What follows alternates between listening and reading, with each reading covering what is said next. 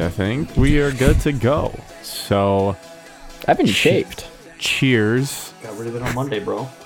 Cheers to new facial hair, Evan, episode 59.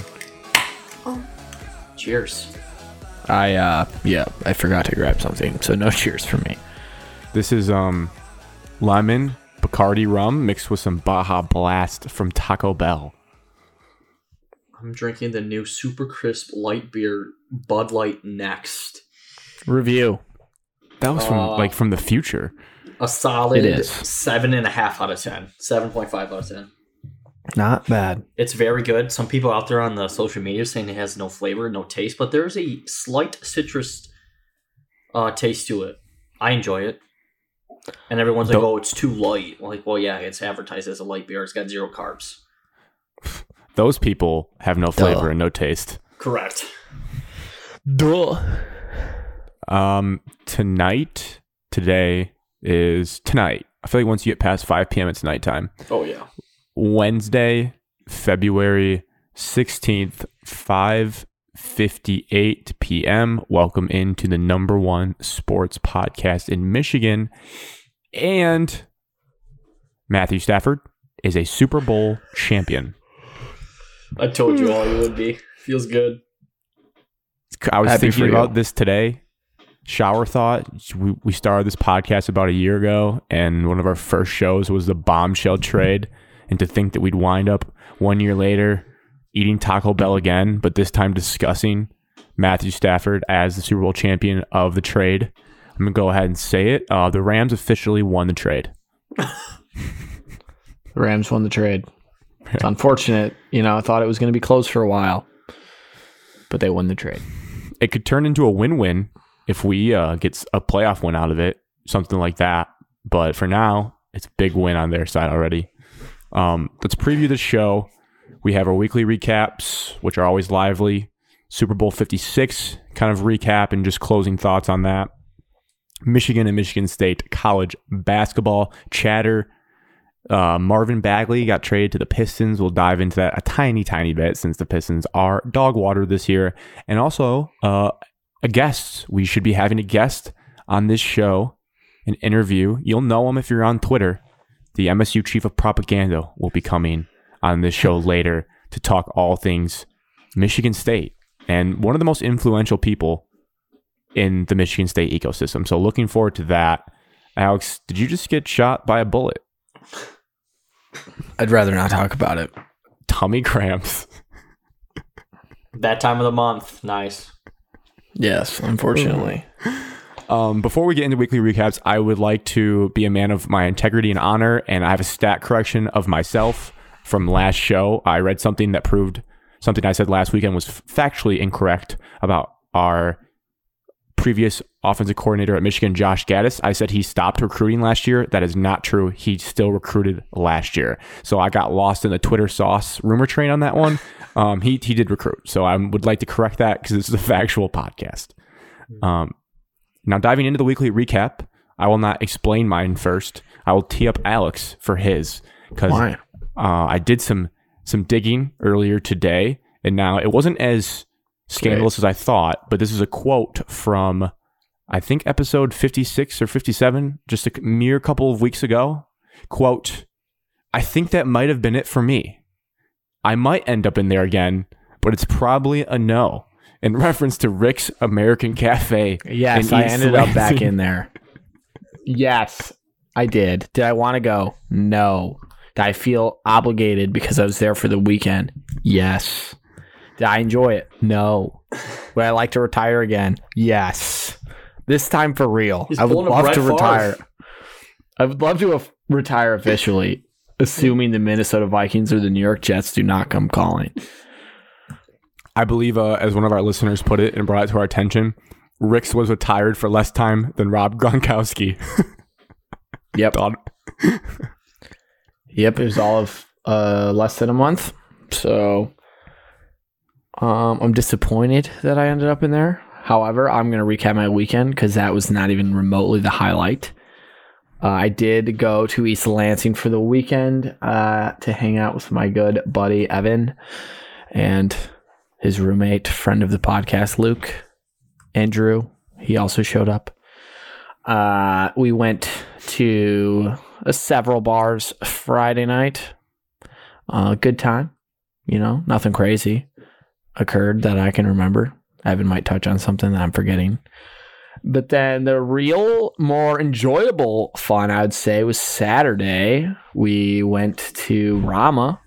I've only been once, and it was like 6 years ago. And honestly, I was there for like 15 minutes. So I wouldn't even really count it. So I'd say this is my first time. It was a good time.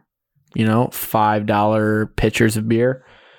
Enjoyed it thoroughly and watched Michigan State beat Indiana and get everyone's hopes up about the basketball team. So overall, good weekend. Then I got convinced on Sunday to stay for the entire Super Bowl. So I didn't even get back to my home until midnight maybe on Sunday. And then, got back up for the 9 to 5.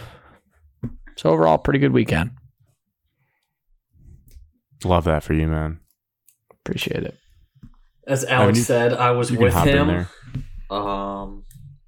Went to Luha's, and then we went to the Riv, same place that holds Rama. So we were at the Riv for a solid, 9-10 hours from out of 24. The time we walked in there Friday night until the time we left Saturday evening. Just boozed it up. Quality time. Super Bowl was fun. Party was fun. Bets were fun. Just quality time hanging out with friends.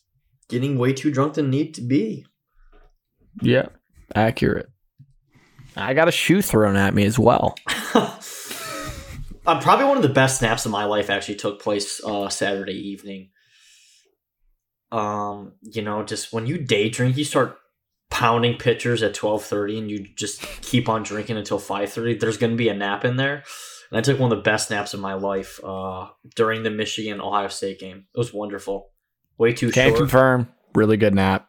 Should have slept through the night. Yep. Other than that was probably the highlight. Nothing really stood out. It wasn't like 2-3 weeks ago at Rick's, so I remember this entire weekend. Old stickies. Our paths also crossed. The boys had a mini reunion. Oh, that's right. You were there. A couple hours there. It was my first trip to the Riviera Cafe in my life, and it's the Riviera. It's a lovely, it's a lovely day drinking spot, if I had to say so myself. Outside of that, it was my first, I would probably say, real Valentine's weekend. So that was a huge life step on the path of life. So overall, pretty good. Don't think I made any mistakes. So that's always good. It's always nerve wracking, when you're given gifts. You just want to make sure that you put some thought into it.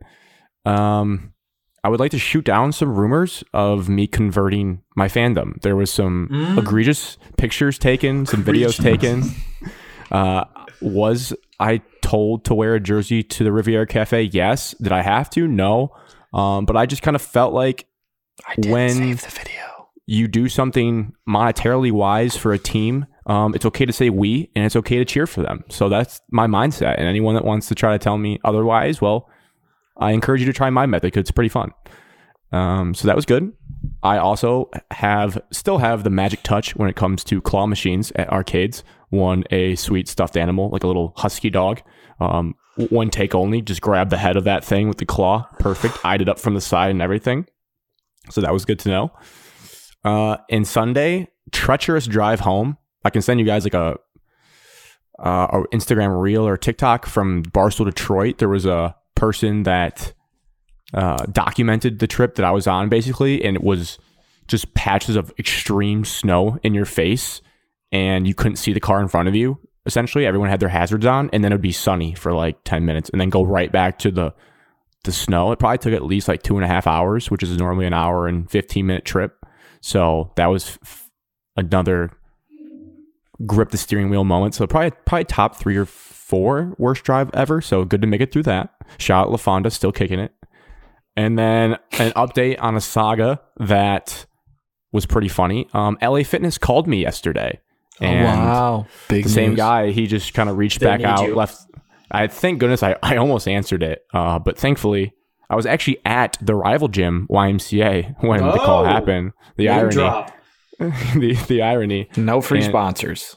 And thank goodness I didn't answer it because it was the guy that tried to set me up at LA Fitness and just ignored it. He left a voicemail and said, "Hey, you can't," he pretended like he didn't really know who I was. I guess that's a classic tactic or something. It's like, "Oh, you came in a couple weeks ago, so wanted to see if you're still interested." No return phone call there. We are happily moved on. I thought that was just funny to share. Weekly recaps in the books, boys. Let's move to Super Bowl 56, the highlight of Sunday, highlight of the weekend. Evan, you get to go first on this one. You can take this anywhere you want it. You can have an opening statement like a coach at a press conference. He's raising the roof right now, throwing it back to the 1990s. The floor is yours, Evan. It feels good to be right. It was nerve-wracking down the stretch there for a while for the Rams. Not my team. I'm a Stafford fan. Gotta get that out of the way. It's even more nerve-wracking when you put a lot of money on the game for a broke college kid. A little more than I should have, as somebody on this podcast tried to talk me out of it. But Stafford played well, and he is, I would say, 55% of the reason they won that football game was the way that he played. You can point it any way you want. No, this is not the Detroit Rams. This is not the Los Angeles Lions. I'm not doing that book. But it feels good, and it feels good now that they're having the parade, and he's getting a little confirmation for how well he played in the fourth quarter this year, how well he played down the stretch, how well he played in the playoffs. Just 12 years of suck in Detroit now finally pays off for one great year in Los Angeles. That was beautiful. That's my Great, quarterback. guys. That's a really good opening. Stuff. I have two gripes with my Super Bowl watching experience. Oh. Mainly just one, I guess. When the Detroit Rams, Los Angeles Lions fan, Evan, watched his team win, he clapped in my face and then tried to shake my hand as if he didn't completely disrespect me with a full-on clapping facial. Which I just, Evan, I would like to give you a chance to defend yourself, that maybe you just let your emotions get the best of you, but I wasn't cheering against you. I was just rooting for Joe Burrow and the Cincinnati Bengals and where my money was. Yes, was I laying. 100% agree. That was not a disrespectful clap. That was a join this bandwagon fandom. Well, not our bandwagon fandom. Join our Lions. fandom for Matthew Stafford, because I know deep down if you asked little AJ, little Alex Jr. way back when, that Stafford is your favorite player of all time. For sure. And he would have been super proud for him to win a Super Bowl. And it was just disgusting to see you sulk on the couch like, wow, the Cincinnati I lost Bengals money too. lost. It wasn't just. By the way, you just shouldn't even that. cheer him that hard because that is Grant's team. Yeah, that True. felt bad too. I was in a tough predicament. Go with Evan or go with Grant. Would rather go with neither, but you can't. And the only other thing I'll say was that I despite everyone, I got a lot of receipts being brought up from the podcast last week. I've gotten some hate for what I said about not cheering for Matthew Stafford. Oh, yeah. So I just want to put this on the record. I am happy for Matthew Stafford. I've never had any problem with the quarterback and the person, Matthew Stafford. My whole reason for cheering against them was the LA Lions and the Detroit Rams garbage that I was seeing. That was the only reason. But yeah, so I am happy for Matthew Stafford, and I don't think he had a fantastic game, but he did deliver a game-winning drive and a fourth quarter comeback, you can say. So good for him. Happy for him. And he got super drunk at the parade today and looked awesome. Yeah, parade. I just can't wait for a parade for us. My opening statement will be, before I do that, a little tribute to the Rams here. Today's card, this week's card, we have it's a little chrome, so it's really hard to see in the reflection, but a little Torrey Holt, St. Louis Rams, actually, a little Bowman rookie card there.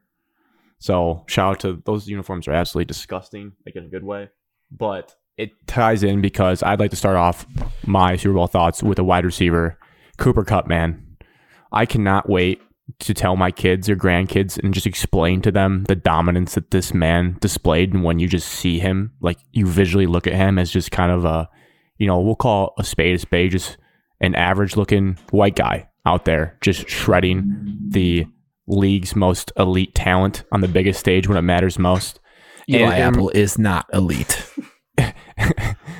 Can't spell elite without Eli. But it reminds me of my dad would show me highlight tapes when I was young of Steve Largent for the Seahawks. Real deep cut there. He's a Hall of Fame wideout, white guy from Seattle, and he was just insane. You watch those highlight tapes and it just reminds me of someone like that. But the stats on Cooper Kupp, 21 total games this season, counting regular season and postseason, 178 receptions, 2,425 yards, and 22 touchdowns. So that is the first two categories, receptions and yards. He holds the record in for a combined season. The only person who has more touchdowns in a combined season is Randy Moss with 24. Kupp has the triple crown, like we talked about in the regular season, and was Super Bowl MVP. So quite honestly, you can easily make the case it's the best wide receiver season of all time that we got to witness. And yes, one more regular season game was added, and Calvin is right out there in the discussion, but he cemented himself among one of the best single seasons of all time. It'd be fascinating to see how the rest of his career goes, especially if Stafford stays there for a while and the connection they have. But that was absolutely insane what Cooper Kupp did, especially in the fourth quarter. My question to you guys is the Monday morning hot take factory Stafford Hall of Famer or not? Are you asking if he will be or if we think he should be? Take it whatever way you want. I think he will end up in the Hall of Fame. He has the stats and now the Super Bowl. So yes, I think he will be in. I think he will be in as well on the same point. He's going to finish in top 10 in almost every passing category for quarterbacks. He's not the only one that benefited from a pass-happy league nowadays. So that point is null. And, he's only been outdone by a couple quarterbacks throughout his entire career, stats-wise, not team record-wise. And now he has the Super Bowl. So possibly more. You never know what can happen in the next 3 years. So I think he definitely will make the Hall of Fame. I'm not saying first ballot. It might take him, 5 to 10 years to get in, but I definitely think he'll be in.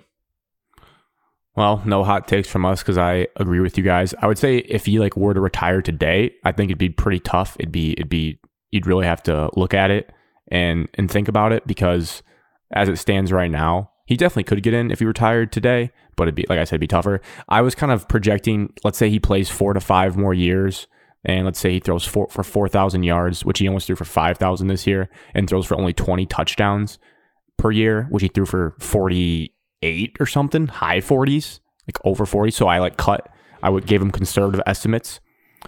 He's 11th in passing yards in history right now. He'd finished top 7 at that rate I talked about. And then he's 12th in TDs passing right now. He'd finish top 7 in that as well. And as it stands right now, he's 5th overall in fourth quarter comebacks, which is a huge quarterback thing because it just kind of shows you're able to take a game over and, use your skills to get your team out of a bad situation that you may have put them in, but still, when it matters, you play your best. So I think if you're top 7 in 2 of those categories, like I said, and you have a Super Bowl win, I think it's pretty much a no-brainer. Because you're going to look at it at the end of his career and he's probably going to pass Phil Rivers in a couple of those categories, and Phil Rivers has never won one. So I think if Phil Rivers is going to go in people's book, then Stafford has to go in as well. That's my only really thoughts about that. The other QB, for my guy, I'll defend him, but it's hard to. Joe Burrow, man, he just looked off in this game for almost all of it. And obviously we saw Mahomes get rattled last Super Bowl with the pass rush of Tampa Bay. So it's very understandable Joe Burrow looked off, but you saw it right away. The first 4th and 1 they went for on the 50, which was ballsy to begin with. He missed 2 wide open guys to the right of the field and tried to force it into Jamar Chase. He missed Chris Evans on that little running back wheel route on the second drive. And just had a couple other uncharacteristic throws. Still played good enough to keep him in it, obviously, but it was a good reminder of how big the stage is, and even Joe Cool and Joe Shiesty and all these nicknames. The moment's still massive. And I guess he was playing on a sprained MCL towards the end that came out today. Both quarterbacks obviously got banged up, but pretty solid debut in the Super Bowl for him, but definitely not like didn't come in there and just surgically attack LA like some people thought. Other point, I think we should all just appreciate Aaron Donald. I mean, that guy is just an absolute mayhem creator out there. Cemented his legacy as probably a top 3 defensive player of all time. Some people would tell you he's the best. He's the best I've ever witnessed with my eyeballs. I wasn't alive for the other ones that people talk about, like Lawrence Taylor. He's probably the best interior defensive lineman of all time. It has to be. Hard to debate. Like he's just... Because everyone else kind of is like an edge rusher. I think he's been all pro every year he's been in the league, and that just means like you're the best or second best in your position. I think he missed one, and it was his rookie year, but he was rookie of the year. Yeah, he's just insane. We do have to call out, we talked about it in our text group chat, but the game, it sucked for points. Like the third quarter, I almost fell asleep. I was a little tired from the weekend. And I was like, Grant, you can't go to sleep. It's the Super Bowl, but so many 3-and-outs. Sometimes like the Rams always had great field position on the 50 and then just stalled out. And the Bengals just got sacked every possession. It wasn't a great game. No, it had some cool plays, like some big catches and stuff. Like Odell's was sweet. I love slot fades. I wrote that down. Slot fades are like one of the sexiest plays in football. I love them so much. But it was like it, and then we felt robbed at the end because it felt like it was destined for overtime, the way it was trending. And it just, like we said, Alex, you pointed out first, it's like you get the 3rd and 1 on plus territory around the 50 with needing a field goal. Like you need like 10 to 20 yards. Second and 1. Second and 1, and then it's Samaje Perine time. You know, they took a shot on 2nd and 1 deep, which is still questionable. Like you don't need to. I mean, it's cool to try to go for the touchdown. You don't need it. Then you just run right it down with Samaje Perine when Mixon was getting 4.8 yards per carry on the day. Top 5 back probably in the NFL. Put in Samaje Perine. And then obviously Perine wasn't the first read on 4th down, but he's the guy that the ball goes to. It's just like, how does Samaje Perine find himself in the game getting back-to-back target and touch in that situation? Just absurd. And just ended so fast. It just was so abrupt.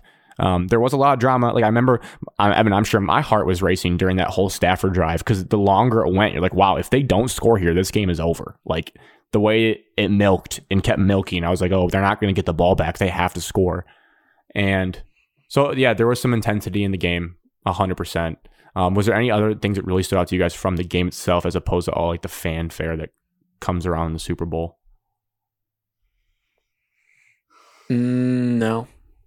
Not X's and O's wise. Maybe the only other play that stood out to me was Jamar Chase's grab was ridiculous, and just how good he is in general is ridiculous for a rookie. Unbelievable reception.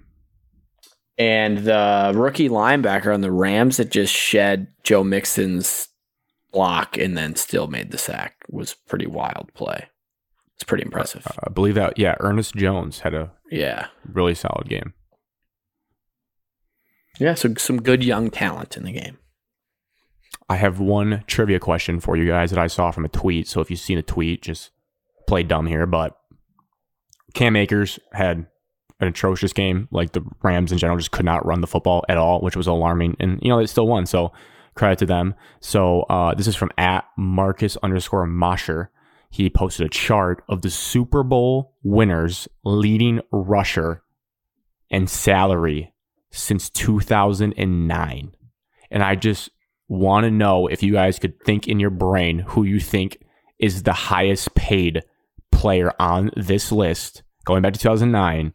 You don't have to guess the salary amount they made, but just the name itself. I'd be stunned if you got this right without already seeing this chart. On the winning team in the Super Bowl in the last Super Bowl winners 11 years. Leading rusher.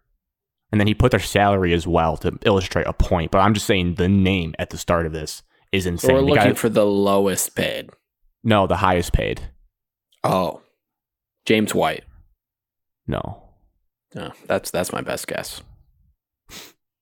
I've seen a list, and I think I remember what it was, so I'm not going to.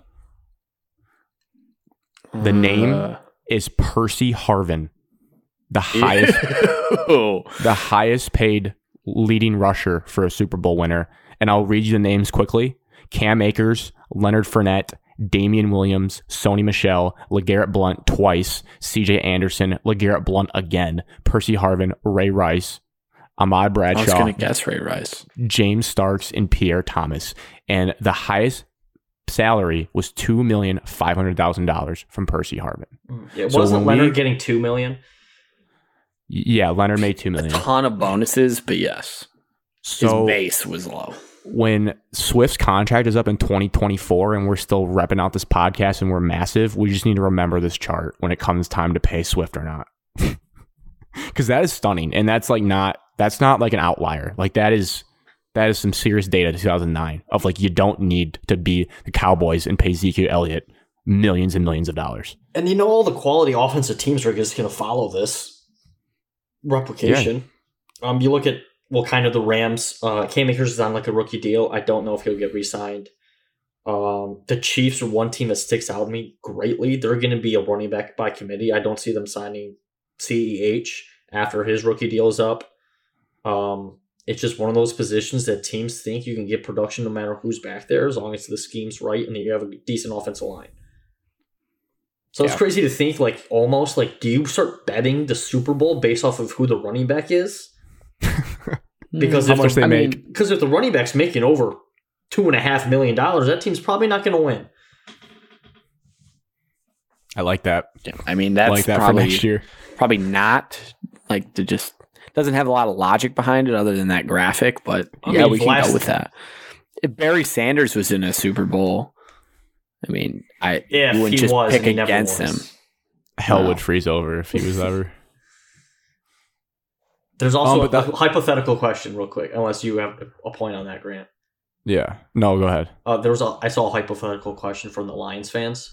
How many Super Bowls would have the Lions won if Matthew Stafford, Calvin, and Barry all played together? 1. 0. At least 1. We don't have you have to have a defense still. Yeah, but we would have been scoring like 40 we would have won in the year we did have a top 5 defense. So the year we lost to Dallas. Yeah. Barry for Sanders is on that team, we win. And we would beat the Saints if we had those 3. We probably would have scored like 40 points a playoff game. It would have been absurd. Give up 38. Awesome. Yeah. Do you guys believe there's any? This is another theory thrown out by Nolan Bianchi on Twitter. I like this theory because it gives fans hope, and we never have any as Lions fans. But there's a potential that Matthew Stafford winning a Super Bowl with another team has broken the curse on the Lions, and now we are destined to have success. No. Dumb. I kind of like it. I think it's like that. I think the curse will be broken as soon as the Lions team wins a playoff game. I'm not saying they're going to win the Super Bowl that year, the first year they win a playoff game, but I feel like that's when the curse will be broken. The curse will be broken when the talent is better than the teams they face. So when the Lions are actually good, there won't be a curse because there is no curse. It's not a curse. They just stink. No, it's a curse. That's it. The curse of Bobby Lane. The curse of Bobby Lane was real, but I guess I was reading his thread, and that ended in 1997. Technically, the 50-year curse he put on the Lions, but we haven't broken it, and maybe we just need because like Calvin and Barry, we wasted, but they never got to go on to better things. Like maybe letting Matthew Stafford fly and winning gives us good karma in the NFL universe, and I'm down for that. Fully in. Are you the dumb logic Lions that think that Stafford could come back to the Lions after we rebuild? That was my next tweet from Adam Duxter. Yes, I love it. I read it. Unrestricted so FA. He's going to come back as a 52-year-old. No, it's 2023. Yeah. 2 years. He'll be 36. He's not coming back. Dude, I think he would. Did you see him point to his heart when he saw the guy in the Lions jersey in the parade? I'm just telling you. I think that year's Super Bowl is in New Orleans too, so it'd be kind of like a heartwarming gift for Dan Campbell going back to where he got his coaching debut. God. Stop, Super Bowl's in New Orleans.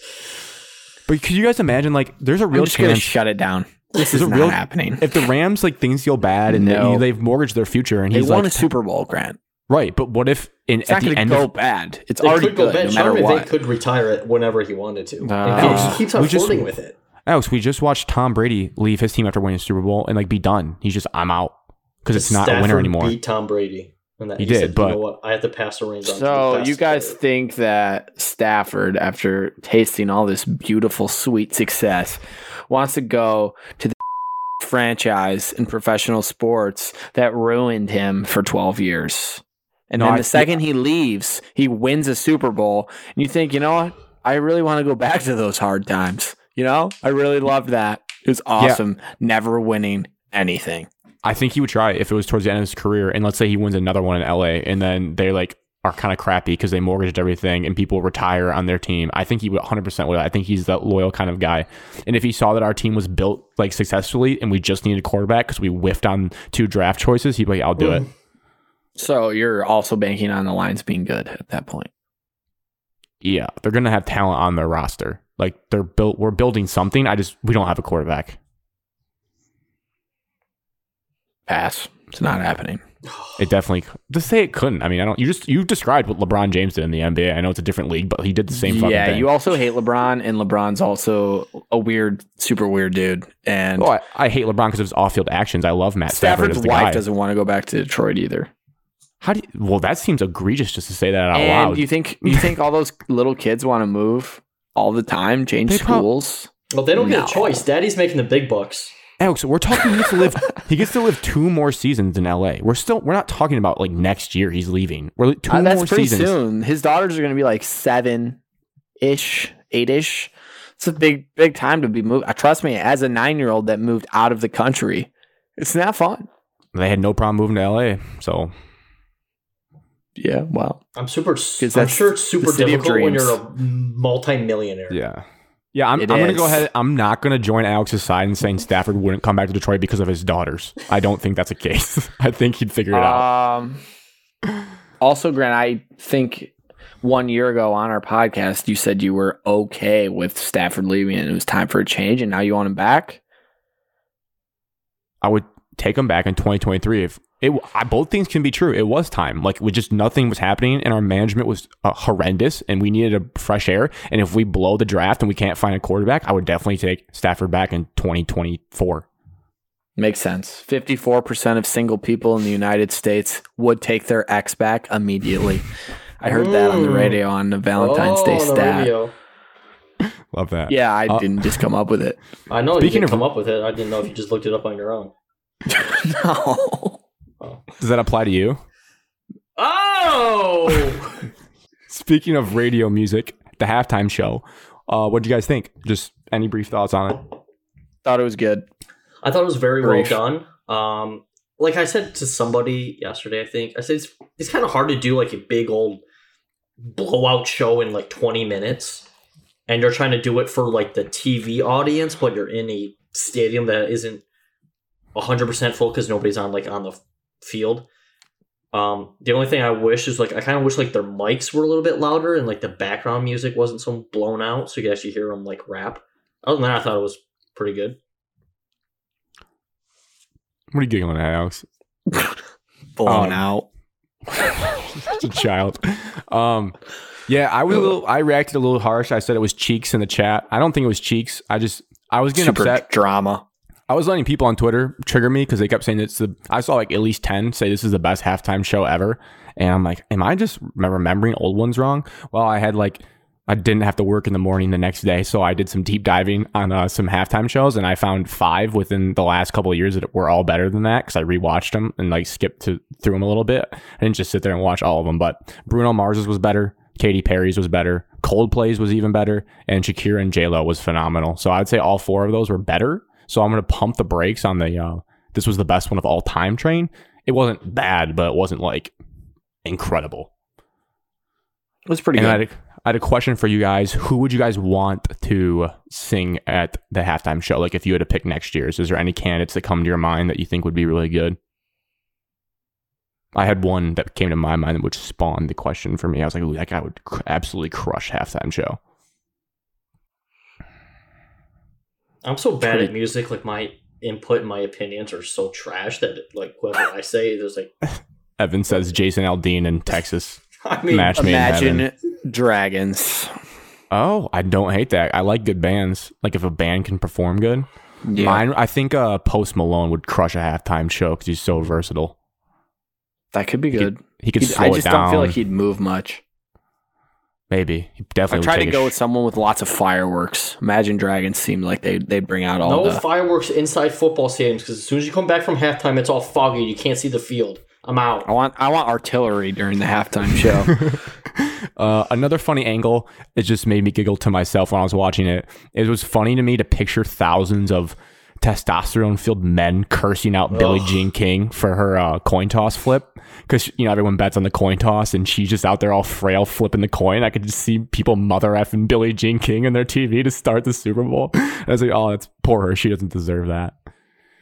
And then my other one was the QR code commercial. Did either of you guys scan it?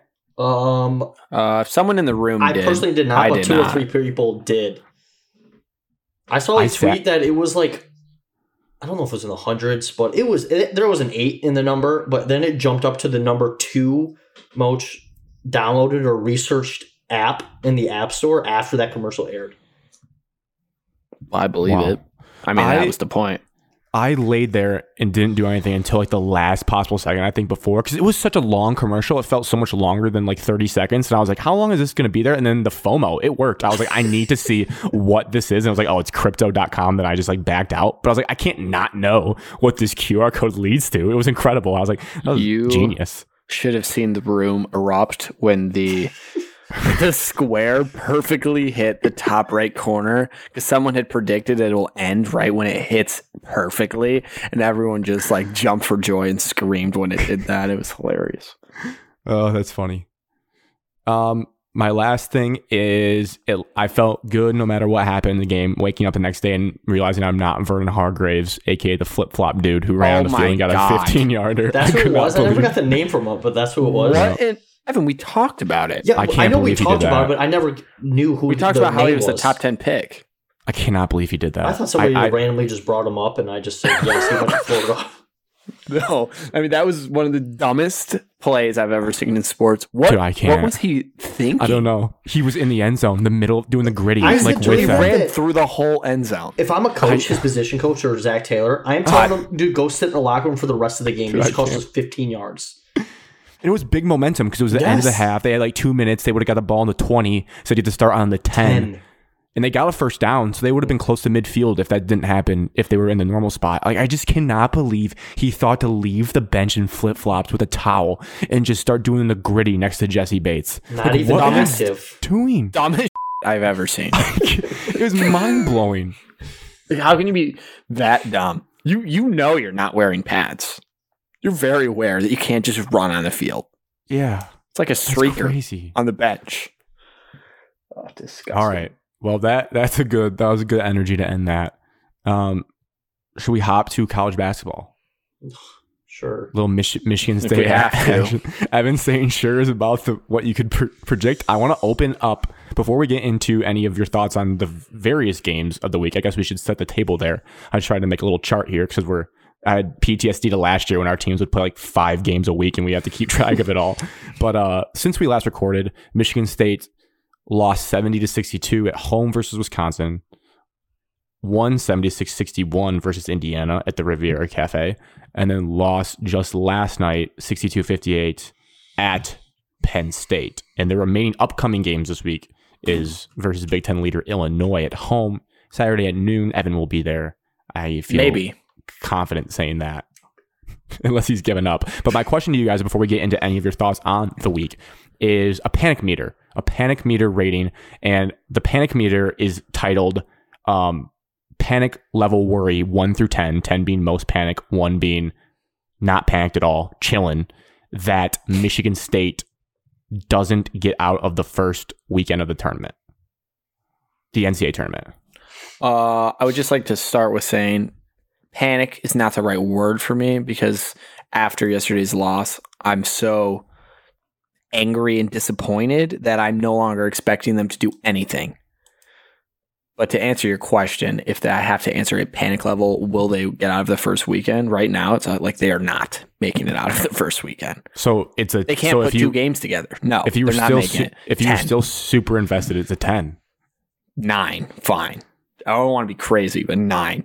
They haven't won 2 games in a row in 2 months. And just last week when I said that both our schools were not Elite 8 teams, you pushed back hard against me and said, your team sucks, Grant. My team's elite. Your team still does suck. A 10. Aller, they're horrible. 500. You fully. I said 9. But yeah, no, I don't expect them. I thought by this point they would know how to win 2 games in a row, and they can't do it. So why would I expect them to do it in March against better teams? Wow. Evan, your level. A solid 7. Like we always say on this podcast, it's always about the draw, but the seeding that we potentially are going to get, I'm guessing 6, 7, 8, or 9 seed. So if you're doing 8 or 9 seed, your second game is going to be against a 1, 7 seed. An absolute loss. So the best luck you have is hopefully you're a 6 seed, but right now we're a 6 in the Big Ten, so that kind of doesn't correlate. So a 6 seed, you're just praying for upsets. Maybe a 3 seed, a bad 3 seed somehow gets in there. And now there's the rumor going around that we might not even make the tournament with our record and a resume. So I would say a solid 7. Who said that? What? Who the check the said receipts that? after last night that they said there is a good chance Michigan State is a bubble team now. No, for that's not God's true. You guys sakes. are still like top 25 in every major category ranking. That's come on. ridiculous. I'm not saying that I said it. I'm just going You off of what I can't read. drop from a 4 or 5 seed to bubble because you lost one game. Did Jake Marsh from Barstool Bench Mob say that? No. Yeah. Stupid. I think Excuse Matt my Sharp F-bomb. No. You won't be able to. He says some dumb things. Sorry, Matt. You're not going on the podcast. All right, I'll open the floor to you. Is there anything you guys need to get off your chest negatively, or you can even go positively to try to get the mood up, just of anything you saw this week from Michigan State?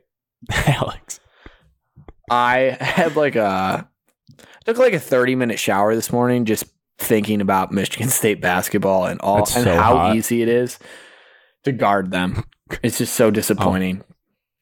And I don't want to go on because my rant was 30 minutes long, so I'm not going to do that. But the basis of it is you just trail Max Christie. He can't go inside. He doesn't take it to the paint strong. So if you get in his face, he doesn't shoot it that well lately. Gabe Brown can't do anything. He is a terrible ball handler. So he's not going to create his own shot. So you just tail him, get a hand in his face. He'll probably miss. So there you go. There's your 2 wing players. They're already out. Tyson Walker is a head case. So you never know when he's going to be good. He showed a lot of potential last night. I'm not going to bank on it. Mid-range god. All you have to do to AJ Hogarth is speed him up. We see what happens when he gets sped up and he turns the ball over 20 times. And then Marcus Bingham, put a body into him. He will get pushed 6 feet away, and if he makes a 12-foot hook shot, then good for him, but that's not going to happen every time.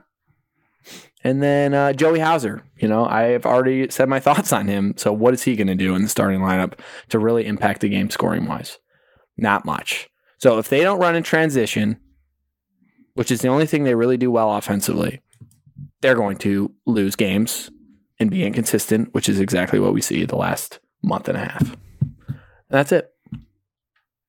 It's very disappointing. I thought that was pretty succinct. I think you did a great job there. Thank you. You're breaking down what the problems are or whatnot, but each game there's a couple of different problems, but I think the biggest 2 ones we talked about, obviously turnovers, that results around point guard play, but rebounding. That was going to be my next point. The dirty word, the board battle. It's just the effort thing. It is, and you look at it, is it sometimes Marvel's fault? Yes. Is it sometimes Bingham's fault? Yes. But it's also those other 4 to 3 players on the court that either ball watching or already trying to get out and run. At some point, you just got to give up on running in transition because you can't get a defensive rebounding. And so I say rebounding, especially last game, was just horrendous. To now you're fighting against a weaker opponent who only has 1 big guy, and most of the guys on the court shouldn't even be playing in the Big Ten. You made that big guy look like Shaquille O'Neal last night. John Harar, legend. Beefy. It's the minutes and it's just the inconsistent play. And I saw a thing where there was only 3 or 4 players on Michigan State team that had a plus ranking. Christie's had a negative ranking or a minus ranking 7 of the last 8 games, I think it was. So the trend's not going forward. And if you're not getting solid point guard play, I don't think this team can go far because not that many guys can generate shots by themselves. And then, yeah, I would say that. I'm going to leave it at that because I don't really need to get down into the personal stuff between players. I think some players need.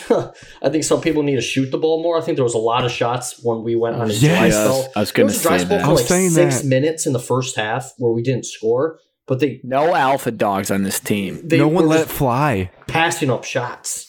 Yeah. Even Malik Collevin, our guy, Yes. not shooting the ball. Just pump fake, dribble. Anytime he puts it on the floor, I swear to God, At it's some getting point, taken a from pump him. fake and dribble, and I know the Michigan State Twitter is up in arms about us taking the long twos, but if you pump fake, make a nice move, guy goes flying by at the 3-point line, and shoot a 15-foot jumper wide open, I think it's a quality shot. I love mid-range jumpers. I'll say But it. when you do. take the pump fake, take a dribble, and then you have a wide open shot and you just pass it out, why? Why are we doing that? People forget that the first option in the triple threat is shoot. I think they just need to remember that. And we can't turn the ball over if we're actually shooting the ball. Does Correct. Izzo have That a is- red that light is, on every single player on the team? That's my Probably dad's not. actually most repeated phrase in basketball. Like, if you're going to have turnovers, you might as well put up crappy shots. At least they have a chance to go in. Your turnovers don't. I'll run through quickly to not take too long the unbiased outside view observer of this team. When it comes to panic alarm, Wisconsin game, that's not that bad of a loss. I kind of wrote that off. You know, like, you're probably going to split with them. You already won on the road. They're a really good basketball team. They have Johnny Davis, who's incredible. There was some frustrating things when I was watching, just for your guys' sake, where they kept double teaming Johnny Davis in the post, and then he'd like just pass it over someone's head for a wide open layup. I thought they'd adjust from that at some point. They didn't, so that was annoying. But that just came down to, like, you guys missed a couple shots here and there, and like I said, they have Johnny Davis to close out games, something that Michigan State has been missing sometimes. The Indiana game All was the time. fine. I know Malik Hall sometimes steps up in big time moments, but the Indiana game, I know, like, we tend to focus on the negative, so I don't want to just brush by that. That was a really good performance to get back on track against a desperate Indiana team because they're fighting for their life to kind of stay relevant. So that was a good home win, and they pulled away in the second half. And the lineup switch, credit to Tom for doing the lineup switch. It sparked them for at least one game. And then I think, obviously, the Penn State one is the frustrating one. A lot of teams struggle on the road at Penn State. Not as much as the RAC, but still, There's Penn 20 State is just people there. weird. 20, they put the curtain down and everything is weird. I think the more alarming part was two things I looked at. One, Penn State out-rebounded Michigan State. And then you look at the 3-point shooting in a couple point game, a 4-point game. Gabe Brown's 1 of 5 from 3, and Max Christie's 0 of 4 from 3. I mean, you just can't have those kind of numbers from your two wing starters. So that hurts. Each guy makes one more 3. You win the game, essentially. And it was alarming that, like, Penn State just shot the ball more efficiently than you guys. And that's just, like, Penn State doesn't shoot the ball well. And I know Michigan State can be gritty and win games tough, but, like, at some point you still have more skilled shooters than them. So, like, it just has to come to fruition. And my last point, my head scratching point, which I will never understand, and hopefully it changes for your guys' sake, is I cannot for the life of me sit down, look at your guys' team, and comprehend how Malik Hall is playing sub 25 minutes per game. It drives me insane to just watch as an outside observer. I don't get how that kid has not earned 25 minutes per game. And if it's some internal conversation where he's not comfortable with starting and playing that load, then I'd have to rethink it. But I have to imagine that kid wants to be playing as much as possible if he could. I don't know. I don't know. Sometimes with I Izzo, don't. you don't know. Ben Carter played over Jaren Jackson against Syracuse. I don't know. I don't have an answer for that. Evan, you popped your fingers up. Was that something sparking in your brain? Not really. It just, you look at the players that need to shoot the ball more because we're desperate for field goal percentage, and, like, teams like Malik needs to generate more shots. Now he's getting doubled as well. So He needs to generate more shots from the perimeter. I'm not saying back him down in the post. I think the rest of the Big Ten knows his move now. fade away. Correct. And I think the other two guys, I mean, you're gonna hate one of them, but I think Joey needs to shoot the ball more. And then When he's open, he does the same garbage little block shot and then doesn't shoot it. I don't understand it. Tyson Walker needs to shoot more. Agreed. You need to start, I'm not saying forcing up shots, but just shooting the ball more. Tyson Walker, 3-point field goal percentage, he's 53% on the year. Yeah. So I Yeah, only even have if it one other comes all the way- thing. Even if it comes all the way down to 37% with a lot more volume, that's still beneficial to the team. I have one last baby thing. I understand Julius Marble offensively. MSU Twitter is a good player, and he's got that hook shot dialed in. But if you really watch his defense against Penn State yesterday, he statistically fouls the most in the entire Big Ten, and he's one of the worst post defenders in the Big Ten. And everyone be like, oh, but did you see that block? Yes, I saw the block. Did you see him get torched down the end of the game and be a part of the reason why we couldn't do anything defensively? So that's why he doesn't play more. He can't play defense. Straight from Coach Gillen himself. That's it. Good offensive player, though. All right, boys. Let's hop into some Michigan hoops here before we get to our anticipated interview. I'll try to fly through this recap pretty quickly. I wrote some notes from this team. It was a busy week for them. They played 4 games in 7 days. Luckily, the Purdue one, the away one we already talked about. So they start off with our familiar foe, Penn State. It was a disgusting game overall. It was a waste of time in my life, but they got a necessary road win, and they won with an effective field goal percentage, which is factors in 2s and 3s and what they're weighted, of 36%, which is incredibly disgusting. Managed to win a game with 36%, and the theme here we'll see is their rebounding has really kicked up. They out-rebounded Penn State 37-25 and had 13 offensive rebounds and got to the line 27 times. So finally, the lineup of Dickinson and Diabite has paid off, where they're just snatching boards and extending possessions, which has been helping for them. So they got that win. And then Purdue, my goodness, best game of the season thus far. When you thought about Michigan basketball to start this year and the expectations and the pressure, that's what you anticipated when you watched the team. Even more so, because I did not think they'd beat Purdue by more than 20 points, even though it was at home. They showed the full arsenal of what they could be.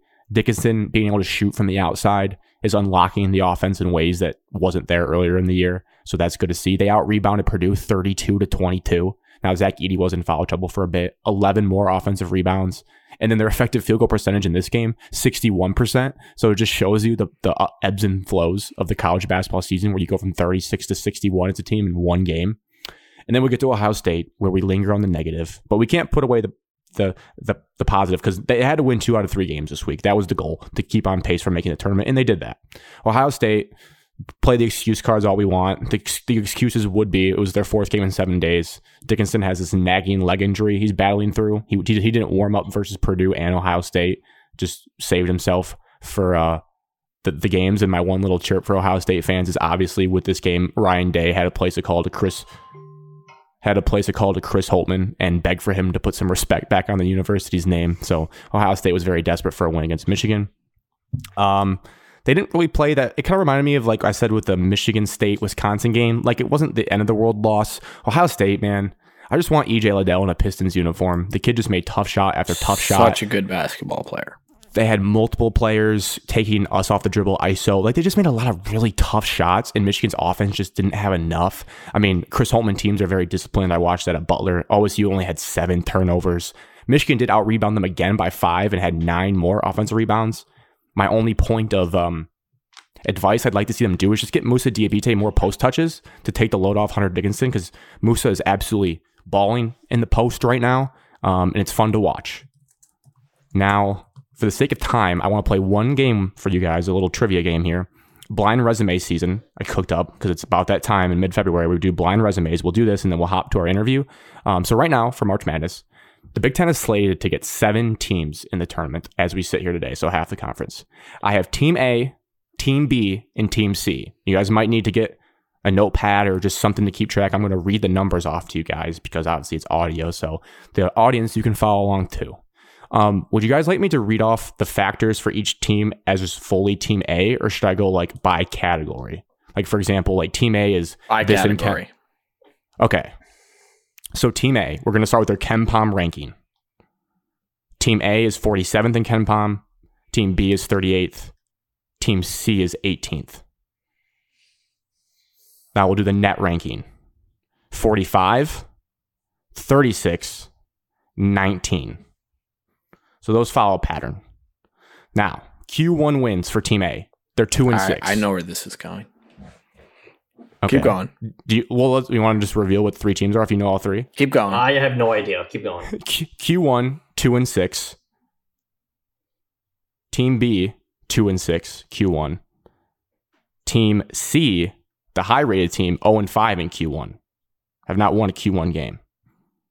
Okay. Q2.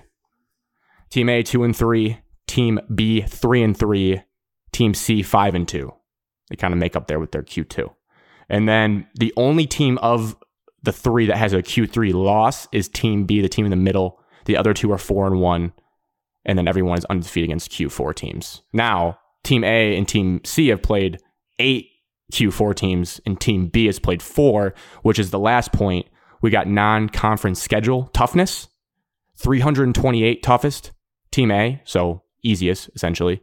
Team B played the 22nd toughest non-conference schedule, and then Team C played 327th. So A and C have really easy non-conference schedules. B had 22nd toughest, and those are kind of the numbers there. I was going to ask you guys if two of the teams of the three can make the NCAA tournament, which two would you pick to get in at this point? There's a lot of numbers, I know. Yeah, I'm trying to process, but I think I landed on B and C. C is definitely in for me. I wish you would have given us their records overall. I guess you matter. did, but you broke it down in quad 1 through 4. Team so C, the only bugaboo Team C has is the quad ones, but their rankings in the 0-5 in the quad 1, but 5-2 in quad 2. Yeah, and so against quad 1 and 2, net. They're 5-7. I'm guessing that team hasn't played like the meat of their schedule yet, or they're a non-Power 5 team. These are all Big Ten teams. Oh. Ooh. What was quad 1 for A? 2-6, and Team B is 2-6 as well. C's 0-5, but 5-2 in quad 2. Who's got the best win? That's what I'm picking. A and B have the same best win. Oh my god! No, B has the best win. Then, if can I guess the teams, not A, B, and C, but can I just guess 2 of the teams that I think are in this? Yep. Yeah. Iowa. Yep, they're in it. They're Team C. They're Team C. They have that feels good to get that right. Their own. They haven't beat a quad 1 team, and they're a number 7 seed in the NCAA tournament right now. Mm-hmm. And then, which is disgusting. Michigan is A. Michigan is B. 2-6, 22nd toughest non-conference schedule in the country. You played North Carolina at Seton Hall. Arizona. Oh, I forgot you did that. Arizona's actually really good. So some absolute dogs. Not a bad loss there. Team A is the Indiana Hoosiers. And the reason I brought this up, and obviously this will play out, this may not matter. Michigan gets 2 games with Iowa. They already beat Indiana. But it's really pissing me off right now that Michigan is this next 4-out team, and Indiana's a 9 seed, and Iowa's a 7 seed. And I know Michigan's better than Indiana for a fact. We'll see what happens with Iowa. Like, we have the chance to prove that against Iowa, playing them twice down the stretch. But it's really pissing me off that Indiana and Iowa are sitting comfy in the tournament, and Michigan's just looking on the outside in when their resume is better than Indiana's and not that far off of Iowa's, because they've actually beat 2 quad 1 teams. Iowa's resume is pretty decent. Terrible. Disgusting, Alex. You go look at who they've beaten this year, you'll laugh. They beat score teams 100 points, though, so it's exciting. Yes, they do. They beat Merrimack College in New York by like 106. They scored 100 against Nebraska and Maryland in the last 2 games. Yeah. I'm not saying adds to my point. That's crazy, but I mean, I don't see other Big Ten teams scoring 100 points. But you still have to play the other side of the ball. We'll see on Thursday. If you get blown out and they score 100 points, then I think we know our answer. Well, they get to play them at home still, but I'm just saying it's really making me mad how the discussion is just like Michigan has to stay on the next 4 out when I'm looking at the 2 other. I'm just comparing the Big Ten teams, and I can safely tell you as a bubble guy last year that you don't need to start sweating till there's 2 weeks left. I just want some respect. Win games and you'll be in. It's pretty simple. Oh, you think? Yeah. So no reason to worry. All right. That wraps up basically college basketball talk. And we'll get this interview set up. So join us tonight, a special guest, one that if you're on Twitter and you're active on Twitter, you know who he is. The man behind the anonymous account. I think it's close to 10,000 followers now. That's going to be a sweet milestone. That's going to be probably coming here shortly. But joining us tonight, without further ado, is the MSU Chief of Propaganda at Odell Bredham Jr. Go follow him now to get that follower count up. But welcome, Chief. How's it going? Well, I appreciate you guys having me on. Definitely a great introduction. So yeah, no, I'm doing excellent. Just bouncing back from that MSU game last night. So almost at 24 hours now. So still soaking a little bit, but we'll try to bounce back. Yeah. Do you have any? That just leads in. Just I didn't have it written down, but do you have any bounce back strategies? Any cope? Because every fan has their coping mechanisms when they suffer a terrible loss. Do you have any that you like to go to? Yeah. Usually I just try to like embrace how much it sucks to lose. I mean, it's just not fun, but I mean, you just got to kind of live in the moment. That just makes kind of the next game either really joyous or just kind of sucks again. But yeah, I would just say I kind of rewatch the highlights of the game, see what went wrong, and then I just kind of read through my mentions as well as some other tweets and just get a good laugh out of those. Yeah. Speaking of like last night's game, how hard is it to be positive on Twitter for the fan base, even though probably deep down inside you're not feeling too good about it either? That's a really good question. It's probably the toughest thing I have to do in my entire life is be positive after a loss. So, I mean, that's both testament to my life's going pretty good, but yeah, it's really hard to just tell people to relax when you have the team blow a 14-point lead to an empty stadium against Penn State in basketball. Yeah, it's tough. Let's walk it back for 1 second here, just in case anyone's like, all right, they're diving into it, but who exactly is this guy outside the introduction? And I'm genuinely curious because the backstory of us was we're just three high school friends who've grown up forever. Evan and Alex are Michigan State fans, and I'm the resident Michigan fan. So natural kind of differing opinions there, and all Detroit fans. So we started this podcast about a year ago now. And with that, the Twitter account, and we kind of dove into the Michigan Pistons, Michigan State Lions Twitter. And that's when we stumbled upon your account. So we don't have much of a background for you kind of before a year ago, but we were fascinated. What is the origin story behind this account? Like really, how did it begin and what set the wheels in motion for this? Yeah, so this is actually my second Twitter account. I had one, I want to say from like 2011 to 2014. And that was just like a whole different type of account. I was just tweeting like crazy stuff. But yeah, so this one, I created it back in early 2016 because Kanye was dropping The Life of Pablo and he was going on his tweet storms, kind of like what he's doing on Instagram right now. And I didn't have an account. So I just created it to follow Kanye and just retweet him. And I was stuck at like 100 followers for like 3 years, basically just doing that. And then I would say probably I turned into like more of an MSU account back in February 2020 when they brought Mel Tucker on as the head coach. That's kind of when I got introduced to MSU Twitter. And then from there, it's just kind of been turning into a flat out propaganda account. And you probably have your own personal moment when it like flipped or it hit you how big this was getting. For me, from watching it from afar, it has to be, and I want taking some time on this because this is probably like the light bulb moment for me when I realized like the brilliance of the account was the Miami Hurricanes game. The three of us went to that with some friends. It was a great experience. And obviously we know from Coach Tucker, he said the phrase deep water out loud. So it gave the fan base that clip to run with. But I'm pretty confident in saying that you invented the phrase and the terminology of puddle program and puddle behavior and puddle people. Is it fair to say you came up with that? Because I think you're the first person I've seen say that post the deep water comment. Yes, I did come up with that. And now you just see it everywhere. And I believe, even I remember seeing you post a graphic of the different layers of deep water in the Mariana Trench. And those are just, I mean, it's crazy how much that phrasing has like spread throughout the Michigan State fan base. But if it wasn't that moment, was there any other like light bulb moments you had where like you're like, wow, this is really catching on more than I even anticipated? Yeah, I would say probably that Miami week. That was probably a big week. And then probably the second one is probably the Nebraska week. When Katon Hauser tweeted out, like he tweeted me, he's like, where are you at?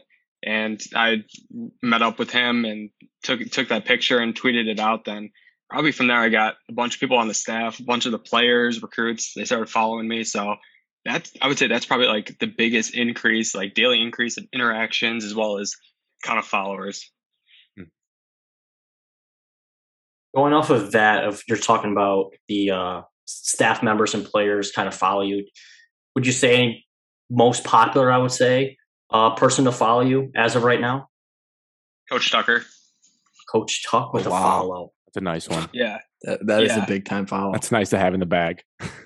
Yeah, that was yeah, I didn't really expect that because I was just kind of going through and because you get some followers and you don't necessarily always check, and a lot of people use his actual like Twitter picture.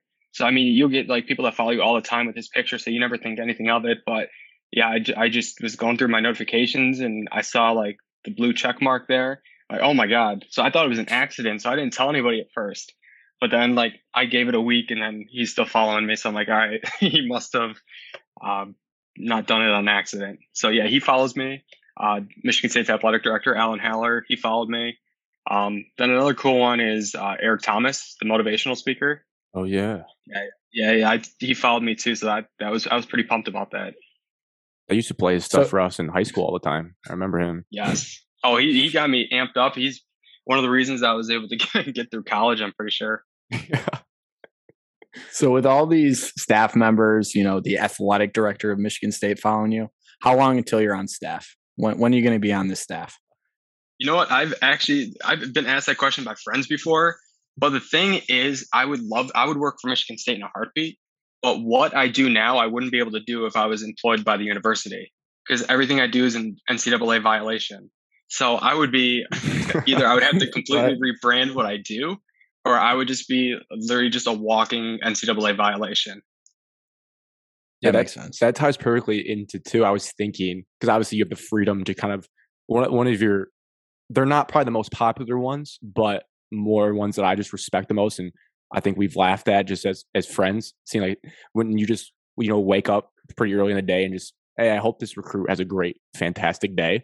And I was just thinking, like, do you think deep down, is there any, even if it's the smallest percentage, that you've influenced a high school recruit to choose Michigan State based on like the encouragement you're able to rile up for the fan base? Yeah, so I didn't really think so, but somebody did tell me that recruits will be on visits and like they'll ask the staff about me. They're like, oh, so is Odell here? Does Odell work for the team? Like, and like their parents will ask about me. So I think that's pretty cool. I don't know if it like influences, but I know like when I'm able to retweet out a kid's like offer, just tweet out, I hope you have a good day. I know those get pretty good interactions with just people like tweeting them Mel Tucker gifts and MSU stuff. So yeah, I always have fun with that. But yeah, it's funny. I don't want to say I stole the idea for that, but when we were in a recruiting battle against Florida State back over the summer, this person tweeted out like, I hope Nico Marchiol, thanking the heavens for Nico Marchiol being a Florida State Seminole. So when we tried to flip him, I stole that from that account and like I tagged him in it and Nico like retweeted it. So I'm like, oh, this is just funny. Like players are actually like reading this like crazy shit I'm saying. So yeah, I thought that was pretty funny. You touched on last year's football season, some of the moments, but besides the two you mentioned, did you have a singular favorite memory from that historic football season? Could be as specific or as big picture as you want to go with it. Yeah, Grant, you might want to take out your headphones for this one. But knew where that was. I would definitely. It's got to be the Michigan game. I think just kind of being in the woodshed for that one. It was just. I mean, the whole like day. I don't know if you guys were in EL for that, but I mean, the whole day was just so much fun with the three different big shows. You had Barstool there, you had ESPN, you had the big noon kickoff. So it was just, campus was electric the whole day. And then that game, it was a classic regardless of kind of, I'm just glad we came out on top, but I mean, it worked out for you guys as well. So yeah, I think just kind of that game and the minute that Charles Brantley came down with the interception, the place just erupted and it was just a giant party. And yeah, it was just, that would probably be, that's the easy answer, but it's got to be kind of the one I go with. Yeah. And going off of that game, speaking of Michigan, is there any player you dislike the most, past or present, and any player that you kind of respect the most of any interactions you've had? Yeah. So, okay. Well, I'm blocked by a few of their former players like Rashawn Gary. Because when he left Michigan, I tweeted him because he came out with this logo and it had an arrow in it that's like pointing down. So I tweeted him, I'm like, is it pointing down because your draft stock sucks because you're like Wonderlic? And I just got automatically blocked by him. So that instant block. So Rashawn and I we have some work to do, but I would say the one player. Oh man, there's a list. But if I had to choose one I actually despise, it's got to be Taylor Lewan. Like I could tweet about Taylor Lewan right now, and it just people love that. Like I tweeted something like really bad about him once, and people loved it. So, but in terms of somebody I respect, I think Tom Brady's too easy of an answer because I mean he wasn't. I don't remember him playing at Michigan, but it's got to be a current player. I really did like Trey Burke.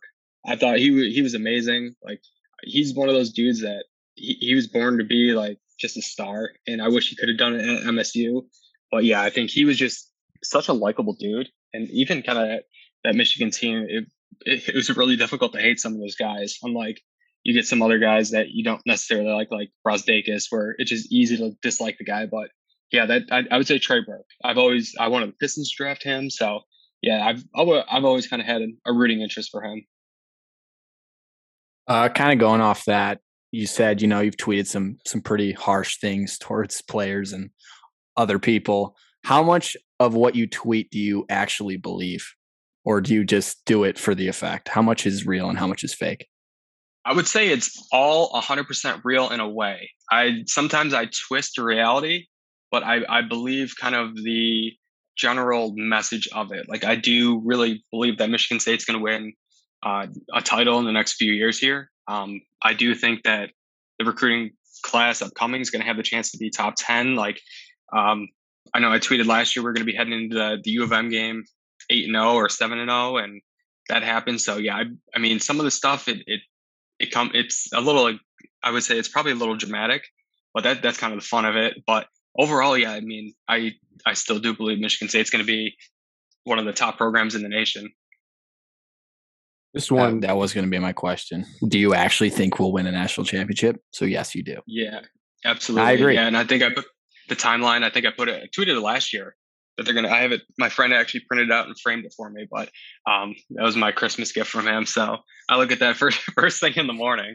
But yeah, I think I put the timeline at 5 years, and I still think that's attainable. I mean, you look at Georgia for an example. Like they've always been a really good program, but they haven't won in 40 plus years. You look at Clemson. I mean, really just takes that one team and you kind of build off that success. Yeah, definitely would not be stunned. I think as many as Michigan fans might want to ignore reality or twist their own reality, that Mel Tucker is not going to be a problem for many, many years to come. Like I fully accepted that. Like early on, I was like, okay, well, this guy is legit. I think I felt it in the Miami game when we went down there, just like the Tuck coming chance that early in the season. I was like, this guy is different, and this is going to be a problem for many years to come. Yeah, and I think that game was absolutely just massive for kind of how it set the tone for the season. Because I think going to Northwestern, that game was, I mean, it was a lot of fun, but it's also a bad Northwestern team, so you got to keep that in mind. And we came home and played Youngstown State. I mean, come on, that was an easy dub. So yeah, going down to Florida and not really knowing what this team was made of and kind of having Thorne lead the way. I mean, defense made some plays, and I mean, I wasn't there, but it seemed like the crowd was almost mostly Michigan State fans. So yeah, I think that kind of springboarded them to be a really good team.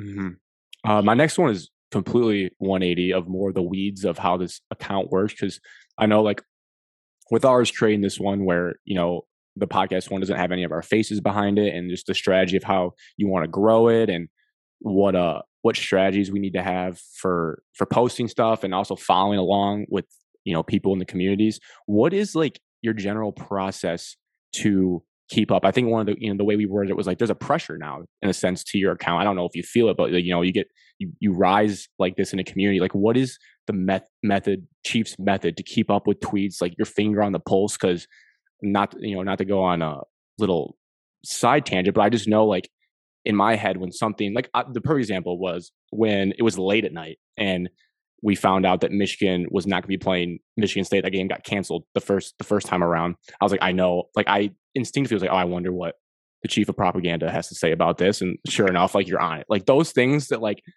it's a 24-hour kind of gig, even though it's just people say, oh, it's just a Twitter account. I'm just curious, a long-winded question of like, how does your process work for keeping up with all this?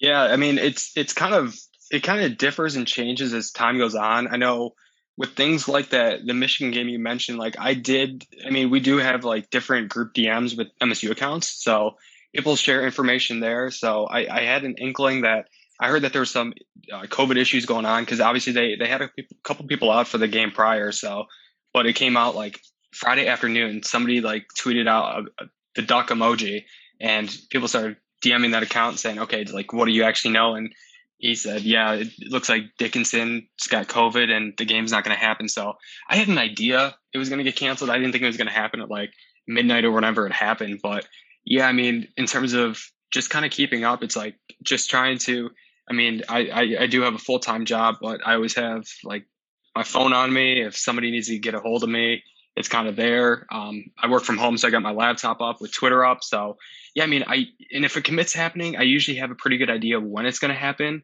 just based off of people telling me or a recruit kind of letting me know, like, hey, I'm coming home like this time or whatever. So I would say a lot of it's also luck. Like, you just got to be on, because you're not going to be on your phone the whole time. So it's really just kind of checking at the right times and just getting lucky. Like, I guess that's not really the best answer to say you got to get lucky, but I think kind of once you tweet enough and are kind of in tune with the timeline of how things happen, you kind of get a sense of when news is going to break. Mm-hmm. But yeah, I'd say sometimes there is pressure in terms of like, especially around signing day, because that was like, we were going after Keontae Goodwin, who's like a top 10 kid. And he was on his official the week before. So, and it was like, you'd get DMs all the time saying, okay, he's about to flip. And you just keep waiting for it. Didn't happen. So, and yeah, that was like, I called it like double XP week for signing day, because every tweet that you sent out, like it was going to get double the interaction. So it was kind of like I treated it like Call of Duty that week. And then speaking of recruiting, it sounds like you're kind of in the know more. So what 2023 recruit that hasn't committed do you feel like is a good chance to commit to us? That's a good question. So I think right now, maybe the closest is I really like our chances with Cole Dillinger, who's he's a Clarkston offensive lineman. I think he's in a 4-star range. I really like our shot there. There's Ryan Yates. He's a safety from Denton, Texas. He just included us in his top 7. I think we stand a really good chance there.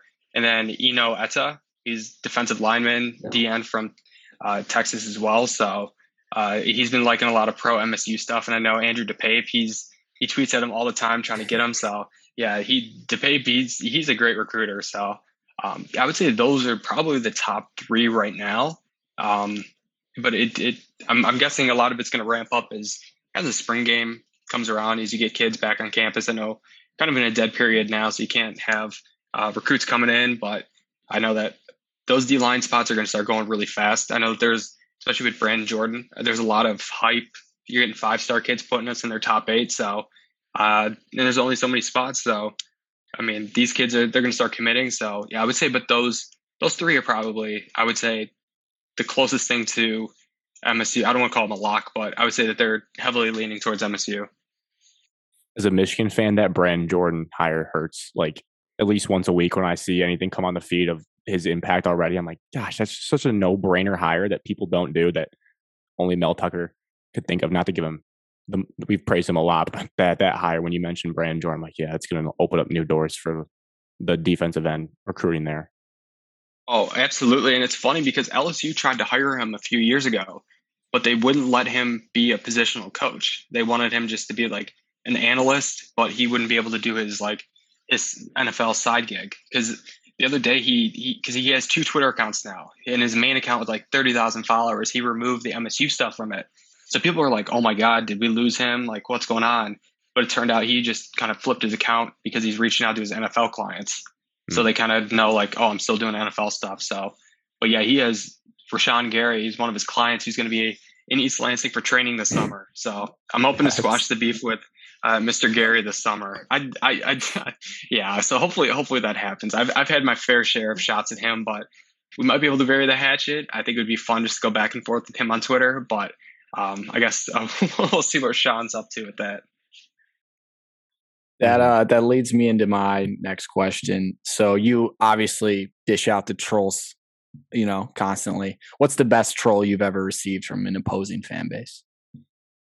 Oh, that's a good one. I'm trying to think what first comes to mind. I mean, sometimes there is like, I haven't gotten any good ones recently, but when we were going like the week of the Miami game, that's when we discovered like Miami Twitter. And those guys, they were able to give it to us pretty good. So I thought that was pretty fun. Maybe after the Purdue game, people dug up a lot of my tweets. I'm sure somebody got a good one in there. That was it was not a fun couple hours after that one. And Ohio State, I think when people kind of mention like the 56-7, that definitely stings because there's legitimately no comeback to that. Like there's nothing I can say. It doesn't matter. It doesn't matter even if it's a Michigan fan that brings it up. It's like, yeah, we did lose 56-7. I can't say anything. When you said Keontae Goodwin earlier, that made me think of another storyline that I thought was interesting from your account. If the chief of propaganda was in charge of the Izzone, what would he do to ensure it was the rowdiest environment in college basketball, night in and night out? Booze. I'd put shooters under everyone's like chair.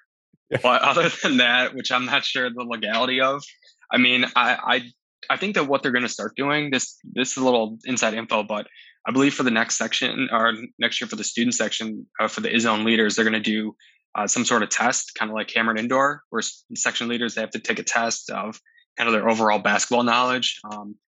I would love to see them do a phone ban. I don't know how that would play.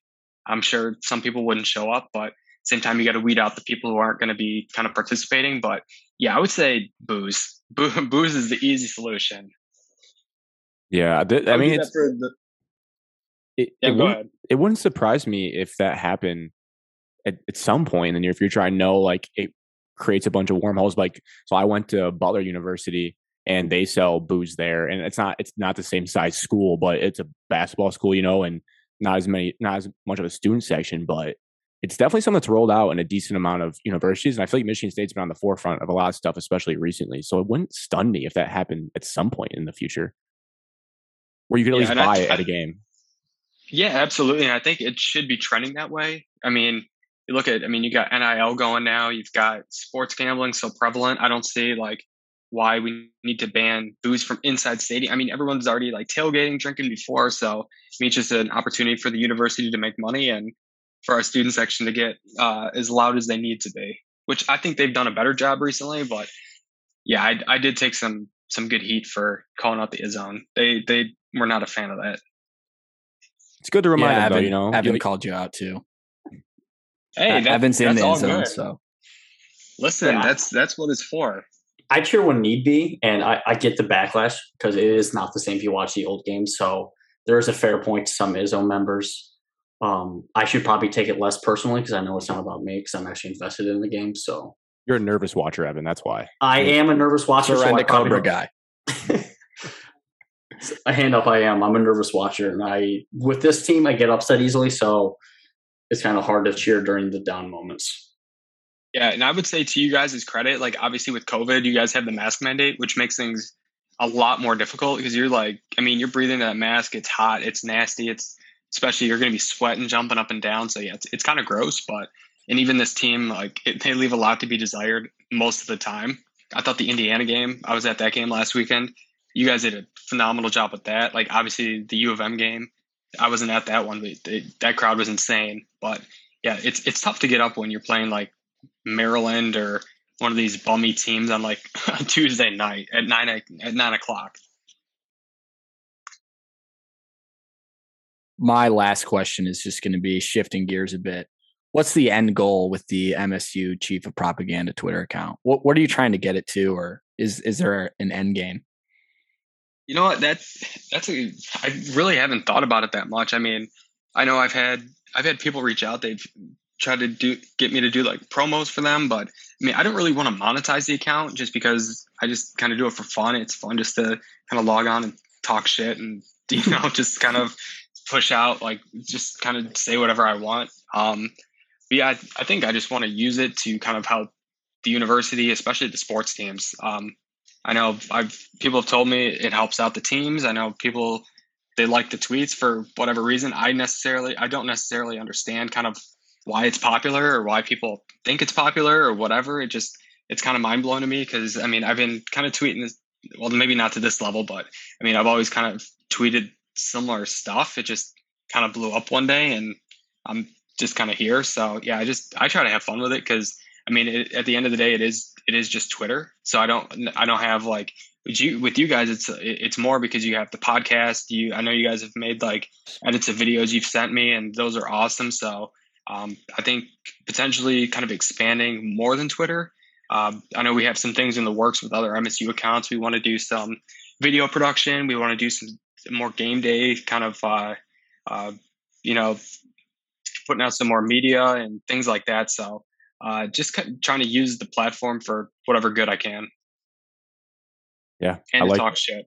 Yes. Most importantly. Yeah. Sometimes it's fun to, spice up a boring weekday. Just get in the mix there on one of the most aggressive internet platforms in the world, Oh, I love it. That's why I love it. Like sometimes before a meeting, I'll just tweet out something about U of M and I know that their fans are going to pounce on it. So I'll do that. So when I get off my meeting, I can check my phone and you see all these people that are just angry at this like anonymous little troll account. So, and that's what it's always been. It's in my friends who like, they know me in real life. They've known me since like elementary school. They follow me and they'll text me like, what are you doing? Like, they're like, you actually like, people like follow you now and they listen to your stuff. And because I've always kind of talked like this, like I've never shied away from like expecting my teams to win championships. And that's kind of my goal for everything is I love winning. I think it could be anything. I could be walking next to Evan on the sidewalk or going with Grant. Whoever could drink a beer faster or Alex, it could be rock, paper, scissors. I want to win. So yeah, that's kind of the ultimate goal is just to see Michigan State win. And then I can just like lift off into the clouds. I love the picture when you say that too, is just like on your end of getting out of a meeting. I love to picture the people in the MSU athletics department. They're higher up, even if it's the AD or Coach Tucker, like they get out of their meeting, then they're towards the end of the day of work and they just pop their feet up on their desk and like, I wonder what the chief of prop is stirring up today. Like, I just wonder like how many times they've ever just gone on their feet because they probably don't a lot, but if they ever do, they're like, that's a funny one that he said there. And they just snicker to themselves that there's like a mouthpiece for the university like that of the fans. Yeah, absolutely. And I think it's been fun just kind of interacting with fans kind of all over the place. And yeah, like you said, like having the bonus of having like guys like Coach Tucker, you have different players. Like when we played Michigan a few weeks ago, I know Jacob Panashuk, he tweeted at me, he's like, hope you have a great day, Chief. And it was a video of a dog pissing on a maize and blue fire hydrant. So like, yeah, that's those kind of interactions are fun. Like it's fun, like talking to like the players and whatnot, just talking shit about their upcoming opponents or the game they had and stuff like that. So yeah, definitely, it's just a lot of fun. And that's like, if I had any advice to whoever's listening and you guys, like whatever you do with your account, just like make it as authentic and genuine as possible. And if you do that long enough, people are going to start to catch on and just have fun with it. Like it's literally just Twitter. That's what I tell people. It's like, it's just the Bird app. So you just go on, have fun, and who knows what's going to come of it. Like, I mean, if you would have told me a year ago, I would have close to 10,000 followers. I would have probably just laughed at you. I thought my account was going to get like suspended or something for some of the stuff I was saying, but yeah, it's just fun. Yeah. I think that's a perfect way to end it with that advice there. So that's all the questions I had. Evan, Alex, did you have any last ones? That was it. All right. So with that, thank you for joining us, Chief. And hope you have a great rest of basketball season. And then more importantly, getting revved up for the fall when it gets here inevitably soon. Absolutely. I really appreciate you guys having me on. It's a lot of fun. If you ever want to have me on again, just feel free to hit me up and yeah, we'll get this thing going. Definitely. We'll definitely be in touch. Sounds good to me. All right. So winding down here, post-interview, great interview. with the chief of prop, which you'll have heard by this point. We'll put it somewhere in the middle to spice it up because that's going to be the main attraction. The trade deadline in the NBA came and went. It was spicy for a variety of reasons. One of the better trade deadlines I can remember. Not so much for our team. Marvin Bagley was the only player that came into Detroit. Jeremy Grant is still a Piston by that note as well. So the trade recap for anyone that needs it is we gave up Trey Lyles, Josh Jackson, and 2 future second-round picks to the Kings, and we got Marvin Bagley. Do you guys have any thoughts on the Pistons trade deadline? Yes. I thought that was just a yes or no question. Oh. I like that, though. I like that. Keep me on my toes. All right, Alex, what were those thoughts on the Pistons trade deadline? It had been murmuring for a few weeks that Marvin Bagley was going to be a Piston. So when I did get the notification that Bagley was a Piston, I wasn't totally shocked. I think the trade, they all already knew. In a basketball standpoint, makes sense. We could, okay. We done yet? What? Oh, come on. Grind through adversity. I'm a How you gonna punching make free bag throws right now. How are you going to make free throws when the crowd's heckling you? I don't have to shoot them. So I think it makes sense, an athletic big to add to the team. Isaiah Stewart, he's a good player, but you can't just have one center. I mean, you have Olynyk, I guess, but Be a bold strategy, Cotton. he's not in the future. So you're taking a guy that was a former number 2 pick from a terrible franchise organization and hoping that he can revitalize his career because he definitely has talent. And Troy Weaver likes to pick guys with talent that just were not reaching their ceiling. So maybe we can make him whole again. Yeah, when you think about it, we grabbed one, Josh Jackson, and we let him fly a little bit, and then we just shipped him back off for another project. So it's kind of fun. We get bored a little bit of your roster, and you just kind of flip and dip. So he's 6'10", 22 years old, fits the timeline. The little phrase people love to say, fits the timeline. He's an athletic freak with some skill, too. I watched his first game, and it looked solid. Now, this would be best case scenario, assuming there's no injuries, but it made me think of Odell Beckham to the Rams, in a sense. Now, we're not a contender, so don't get that part twisted, but... What, Alex? Would you let me finish my point? You always make these crazy faces right when I say something. So I bet other people will make the same face. Odell's dad was begging for him to leave Cleveland and made a highlight tape of Baker Mayfield not throwing him the ball. Marvin, yeah, that is hilarious thing about Marvin Bagley. I'd like to think our dads would do the same if we were in a bad spot. Not mine. Kidding. But Marvin Bagley's dad hated the Sacramento front office and was actively trying to shop him as well. So that aspect ties in. And I think what I'm trying to say is I think Marvin Bagley might kind of be a headache sometimes to deal with, or at least was in Sacramento. But I do think his ceiling could be phenomenal. He could be a really good quality starter for this team when he's 25 to 26 years old. And that would be best case. Now, obviously, worst case is he's just not the second lottery pick out of Duke that we all thought he was. But just from watching some highlights and seeing at least in his first game, I'm encouraged by the trade and I like it. I like it. I 100% agree. I do like it. The little length, the wingspan, as Jay Billis would say, I think it fits well with this team and the makeup of how this team's been created by Troy Weaver. Obviously, he's still young. He's only 22, so you got to give him time. He does fit a little bit. The only thing I'm worried about is his perimeter shooting and spacing on the floor with Cade and Sadiq. That would be the only real issue. But other than that, give it time. This team is still 3 to 4 solid players away from ever doing anything. So don't tell Grant that. I think it's obvious. No, I agree with that. But when you give up nothing and you get some potential in return, I think it's just more of a benefit. And then on the flip side of people not leaving, my stance on Jeremy Grant for the 5 people that care about the Pistons this season is I wouldn't panic yet. I would just panic if they don't deal him. If he's on our starting lineup next year opening night, I'd be a little bit more what's the end game here with him? Because I just think now would be a good time to move him because he still has a year left on his deal. And then after that, you may get nothing for him. And I just simply don't see him on the core of the team when we make the playoffs and like can actually contend in a playoff series. I could be wrong, but as of right now, I don't. It just seems like he's regressed a little bit this year, and I don't know. I just don't know.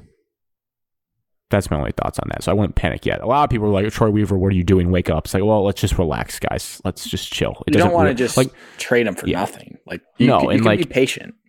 It's not like trading him right now helps us really at all either. This season is an absolute bust, travesty, disgusting factory, which we'll get to at the end of the season. There's not really even a point to talk about them until the season wraps up. Then our thoughts when it comes around draft time with how bad they've been. The very last thing I forgot, I forgot to ask this listener question or just this theory or kind of statement, just our thoughts. One of those questions like, I need your thoughts. It was about the Super Bowl, but it also was a good ending one, just a thing to talk about.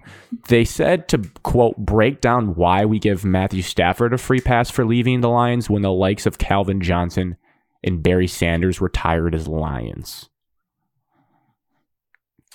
Number one. If you give him a pass, why do you? Number one, the Lions traded Matthew Stafford. Now, I understand he requested to be traded, allegedly. But the Lions... I don't think you have to say allegedly. I'm pretty sure he did. The Lions could have kept him, but they did trade him. So he didn't just dip out. And Matthew Stafford gave a lot to the franchise. And also, I don't hate on Calvin Johnson for retiring. I also wasn't really...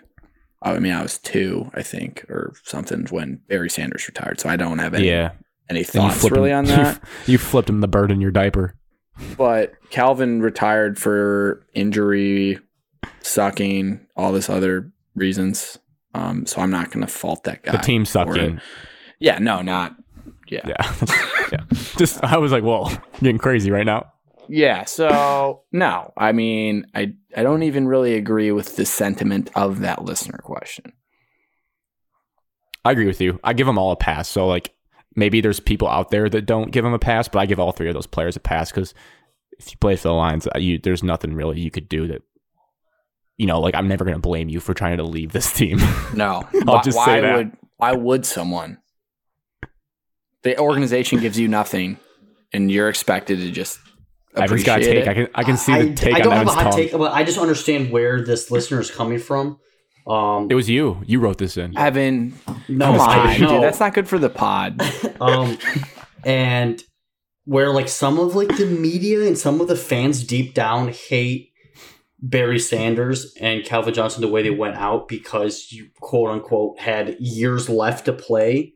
According to like the media, so to speak, they don't know what they were going through day-to-day basis. They don't know how their bodies were reacting day-to-day basis, and like the age, I would say, is a reason why people hate them. And then the position. I think people tend to love the quarterback position and kind of give a free pass to that, to whereas like a skill position or any other position, kind of just they don't. I don't want to say the wrong thing. There's not a free pass there for the quarterback position or for the like skill positions. Yeah, and people, like you kind of said, people think skill position players are divas a lot of time anyway, so that doesn't help. Like they just think they only care about themselves, whereas the quarterback's the most selfless human being that ever walked the planet. But yeah, I guess, yeah, you're right. We shouldn't just scoff at it because there is a sentiment where people are like, oh, like they retired too young, blah, blah, blah. Boomers. But our boomer fathers probably think that. Man, they're probably just disappointed. And we were all like, we were decently like had some emotions of disappointment when Stafford left, not for him to sign to leave, but more so that it was ending and we couldn't do anything with him. The good thing is with that, we can always just go back and see what our thoughts were. I haven't cried.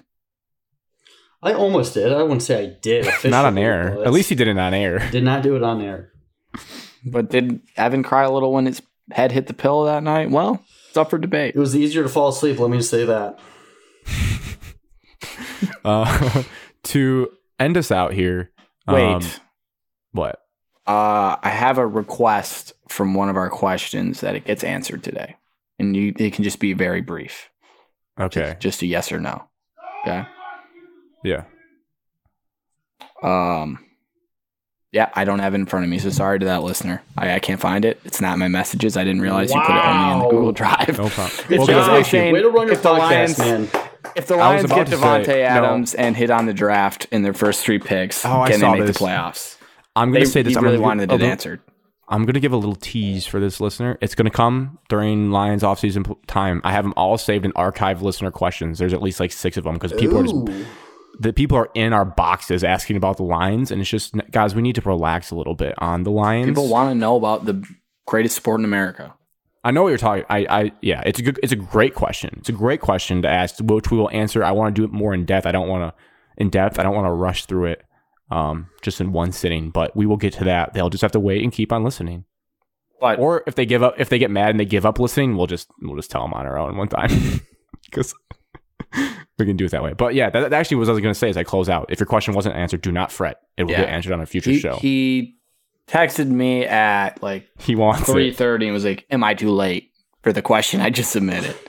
And I said no because I thought, maybe we wouldn't talk about basketball as much, but we did. So sorry, man. the topics. The Lions are not on the docket yet. 3 months from now. They will be soon. All right. So at Shot of MS everywhere. TikTok, Facebook, Twitter, Instagram, how to listen, Apple Pod, Spotify, YouTube, rate, review, follow, all that stuff. Again, like we say, this is for free. Like the Chief of Props said, we're just doing it for free. We're just having fun. It's not monetized yet. Well, do we want it to be one day ever? Maybe. Who knows? Right now, we're just having fun, enjoying life. And all we ask out of you guys is just to click a button on your phone or copy and paste a link to a friend. Use your thumbs on your keyboard and write a little review, Should we do the Foreplay Golf Podcast, their kind of thing, where they say someone's name and they say, anyone named this, you have to go leave a review right now?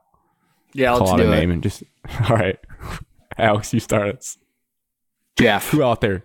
Jeff. Any Jeffs out there? Get in there. Open that phone app. You're probably a Spotify listener, Jeff. You're gonna get in there and you're gonna write a brand new review and leave a 5-star since it's a new Spotify. You can say podcast something feature. mean, but you're going to put 5 stars. And then, Yeah. No, you're you going can- to you put can your say- name at the end of it so we know that a Jeff heard this. You guys can say this guy sucks. These guys suck, but I can't stop listening. I'm listening just for the Chief of Prop this week. I get that. That's fine. All right. I got Mark. You're a 45-year-old middle-aged man who hates your corporate tech job. Wow. And you listen to this when the 3 p.m. sleepies hit, and you guzzle a 5-hour energy and you put on a shot of Michigan sports to get your takes. And you're going to go in there. You're a little bit older, so you're an Apple guy because it's downloaded on your phone and you have an Apple. And you're just going to get in You there. don't know and what the you're other gonna apps are. You're going to leave a little review as well. And you're just going to 5 stars and say, these guys attacked me a little too personally. I do hate my corporate job, but God damn it, do I love listening to them once a week. Evan? All Andrews out there, you're a little on the younger side. It's more of a hip, young, Gen X, Gen Z, Gen whatever. I don't even know. All of them. All of them. You just got your Starbucks in the morning. You're on your way to work. You just got a new job. Everything's going great. You're living life, and you pop this on, and your name just got called out. So you might as well scroll through that phone on your lunch break and write a review. Yeah.